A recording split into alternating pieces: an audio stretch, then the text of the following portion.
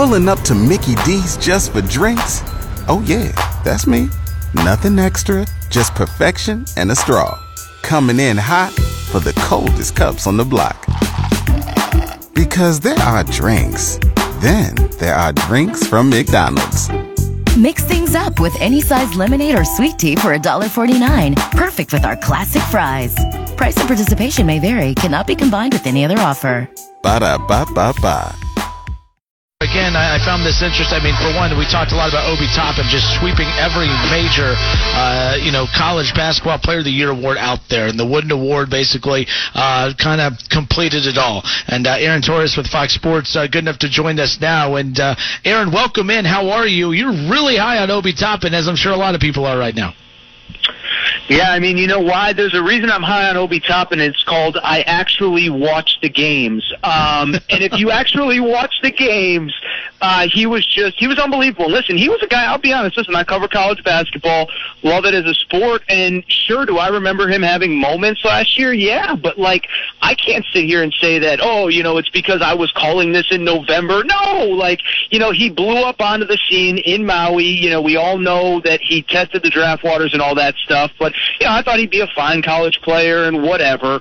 But what he did this season was incredible, elevating a program, elevating his play, all that stuff. I had the opportunity to talk to him for the first time one-on-one for my podcast last week in the lead-up to the Wooden Award announcement. So I'm impressed with him as a person, and I don't know how you can watch Dayton basketball this year and not be impressed with him as a player as well. Yeah, and of course, right away, I know it really came down between Obi and Luka Garza out of Iowa, and right away you get a lot of Iowa fans, which, by the way, I found out Iowa had fans. I thought that was interesting. A lot of Iowa fans started chirping right away. Oh, who does he play? He plays in the A-10. Of course, it's easy to put up those numbers. Garza was going against, the Big Ten talent and NBA talent every single night. Garza's a beast. He deserves all the, recognition that he got. But Obi Toppin, Aaron, and I say this all the time, he's just one of those guys that I don't need to see him play somebody to know that he is somebody. All you have to do is what you just said. Watch the damn games, and it'll do all the talking. He'll do all the talking for you.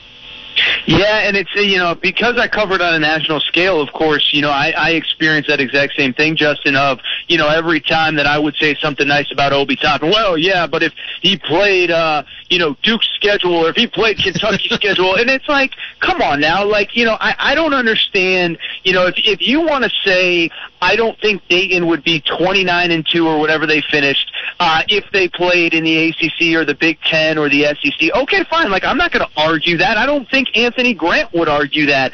But if you're going to turn on those games, watch Obi Toppin and say, oh, he'd be just another guy in our league, or this would be just another team. No, stop it. Dayton, listen, they obliterated just about everybody that they played this year. They played Kansas down to the wire in a game where they actually, frankly, outplayed them for about 36, 37 minutes and ran out of gas, lost in overtime. Listen, this was a team that I believe could have competed for a conference championship in any conference that they played in. Would they have been 29-2? Of course not. But would they have had a similar record to Louisville in the ACC? I believe so. Similar to, Auburn in the SEC? I believe so. And, it is this narrative that we have in college sports that you don't play anybody or this or that or the other thing. But, to somebody yesterday that was chirping because I think Obi Toppin, will be in contention for the number 1 overall pick in the draft. They were saying, wow, what a weak draft it is. All I'll say is they would have said the same thing about John Moran until the day before the tournament last year. It's a bummer Obi Toppin didn't get that stage, but he'll have plenty of time over the course of his career to show everybody just how good he is.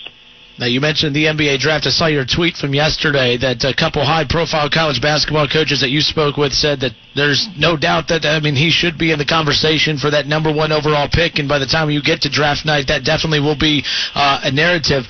With that being said, I know what you think about Obi Toppin in college. You're high on him in the NBA draft, but what is his game in the NBA? What's the player comparison that you can give him? I hear a lot of Amari Stoudemire. I said Sean Marion more from the Suns playing with Steve Nash during those years. What say you? Yeah, no, that all feels about right. He's a versatile player, and I think even more so now than when Sean Marion played, the game is perfectly tailored to what he does. He's 6'8", 6'9", whatever he is. He can shoot the three ball. He can defend on the perimeter. He has, moves in the post, all that stuff. And so I think even more so now than 6, 7, 8 years ago, his game translates. And so when you talk about the NBA draft and, what I've been kind of talking to coaches about, and this is something that I believe is, I think this narrative that was maybe really prevalent 6, 7, 8 years ago, 4 years ago, 3 years ago, that you have to take the freshman because, there's so much more upside to that. I think that's been debunked the last couple of years. I was talking to a coach yesterday. Listen, the last 3 American-born NBA MVPs are Steph Curry, Russell Westbrook, and James Harden. All of those guys played multiple years of college basketball. I'm not saying Obi Toppin will ever be an MVP in the NBA, but there was someone on draft night saying that, this Steph Curry kid, he averaged whatever at Dayton, but he's 21 years old, and we got to take the 19-year-old kid. And I don't know who that 19-year-old kid was. I can't remember off the top of my head who was the number 1 pick in that draft, but I'm telling you right now, I'm guessing they'd rather have Steph Curry. And so when I look at Obi Toppin, I just say, look, if you want to argue he's 22 years old, okay, but let's also not forget, as he told me on my podcast, he was an 18-year-old kid that was a 6'4" point guard his senior year of high school. So to say that his developmental curve is so much farther ahead of, say, somebody like Anthony Edwards or James Wiseman is ridiculous, because I think that Obi Toppin is still learning how to play at his size with his, kind of the tools in the toolbox. And I just don't understand this concept that at 22 years old you can't get better as opposed to an 18, 19-year-old kid. So, listen, I'm not going to sit here and say that I believe definitively he will be the number 1 pick. I believe he should be. I believe that I would take him, but I also don't believe the narratives that have held back older players in the past should be held against him right now based on all the information that we've gathered over the last couple of years. Fox Sports Radio's Aaron Torres with us here on the Justin Kinner Show. Again, just talking about Obi Toppin, wrapping up. And by the way, I can't think of, has there ever been a player, and I should know this, but has there ever been a player that has swept all those awards before? I'm sure there has, but I can't think of one off the top of my head.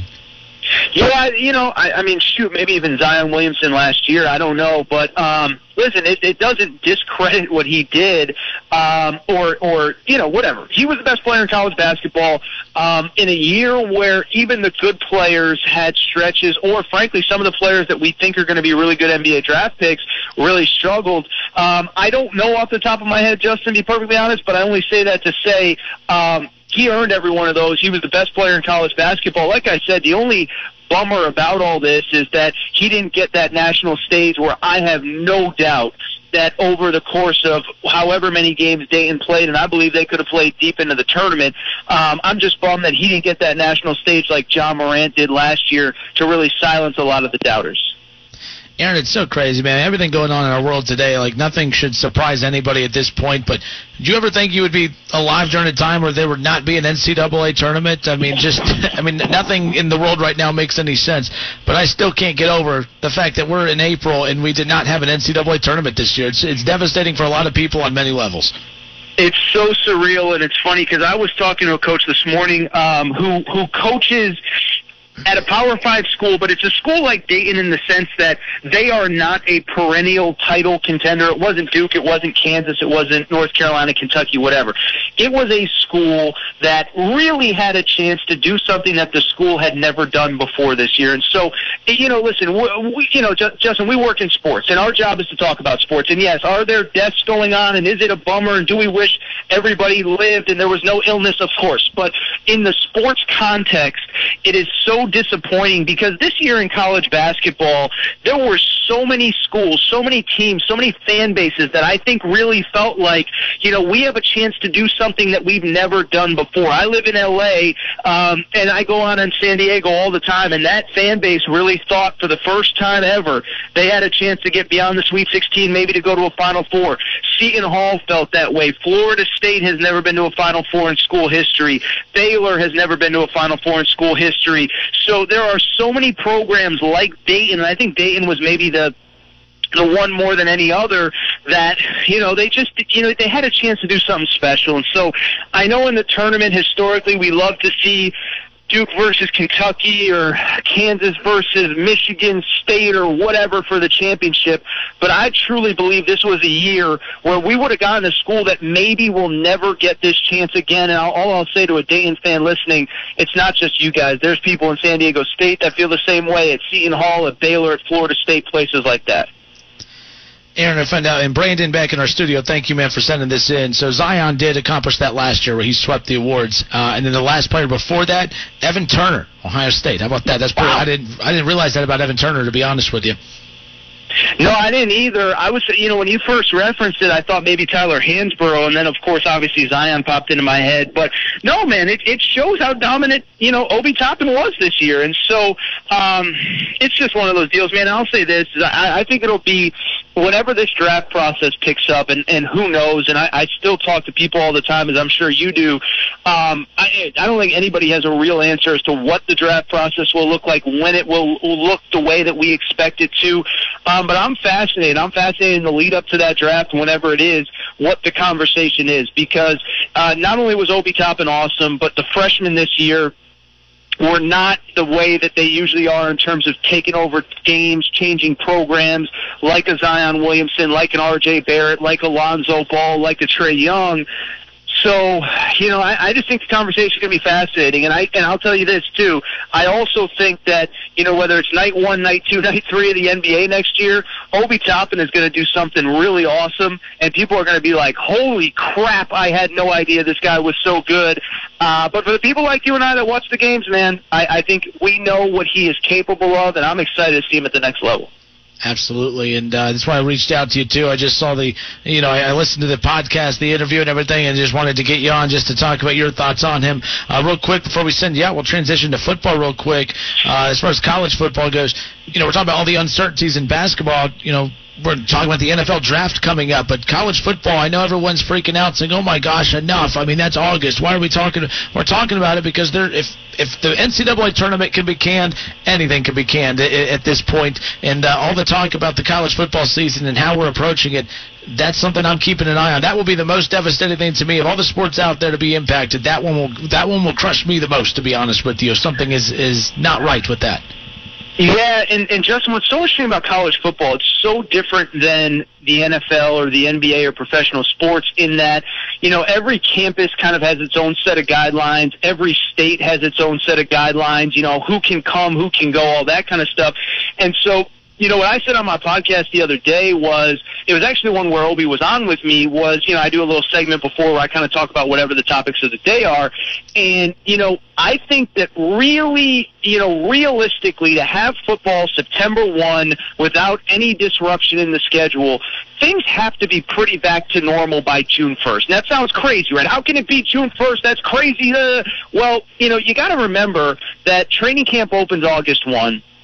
And that at these major programs, the Ohio States, the Michigans, the Tennessees, the Georgias, the whatever, these guys are going straight from spring ball. They're home for a few weeks, and then they're right into off-season training. And so I heard Urban Meyer say the other day with my buddy Colin Cowherd that, it really takes about 6-8 weeks to ramp up from off-season training just to fall camp, just to get started for week 1 and be ready to go and feel that your players are physically ready for what is to come. And so, can that deadline be pushed back? Can it be June 15th? Can it be June 21st? Yeah, of course. But I think you start talking about guys can't be, I'm saying if guys can't be back on campus by the middle to the end of June, if they can't be with that strength and conditioning staff, I think there are real questions to be had. And so for people that are saying, college football is 6 months away, 5 months away, it's like it's really about 6-8 weeks away for us to get back to schedule on a normal schedule. I don't know if it'll happen. So much is changing by the day, by the moment. It seems like there was positive direction with golf this week and with the UFC wanting to go on. So I hope that things are trending in the right direction. It feels like they are, but don't think that we got to be ready by mid-August to get football kicked off on September 1st. It's going to be a lot earlier than that. Last thing, and I'll let you go. I beyond appreciate your time and hanging out for a little bit today. What are you thinking about? I mean, I'm sure you've read the articles about some of the ways that they're trying to squeeze the season in if it doesn't start on time. I mean, we're talking about potential playoffs in May. Kicking off the season in January or February. I mean, a lot of crazy things out there, but you can't really throw any scenario off the table right now because it's important that these programs get this season in just because of the financial implications that play out.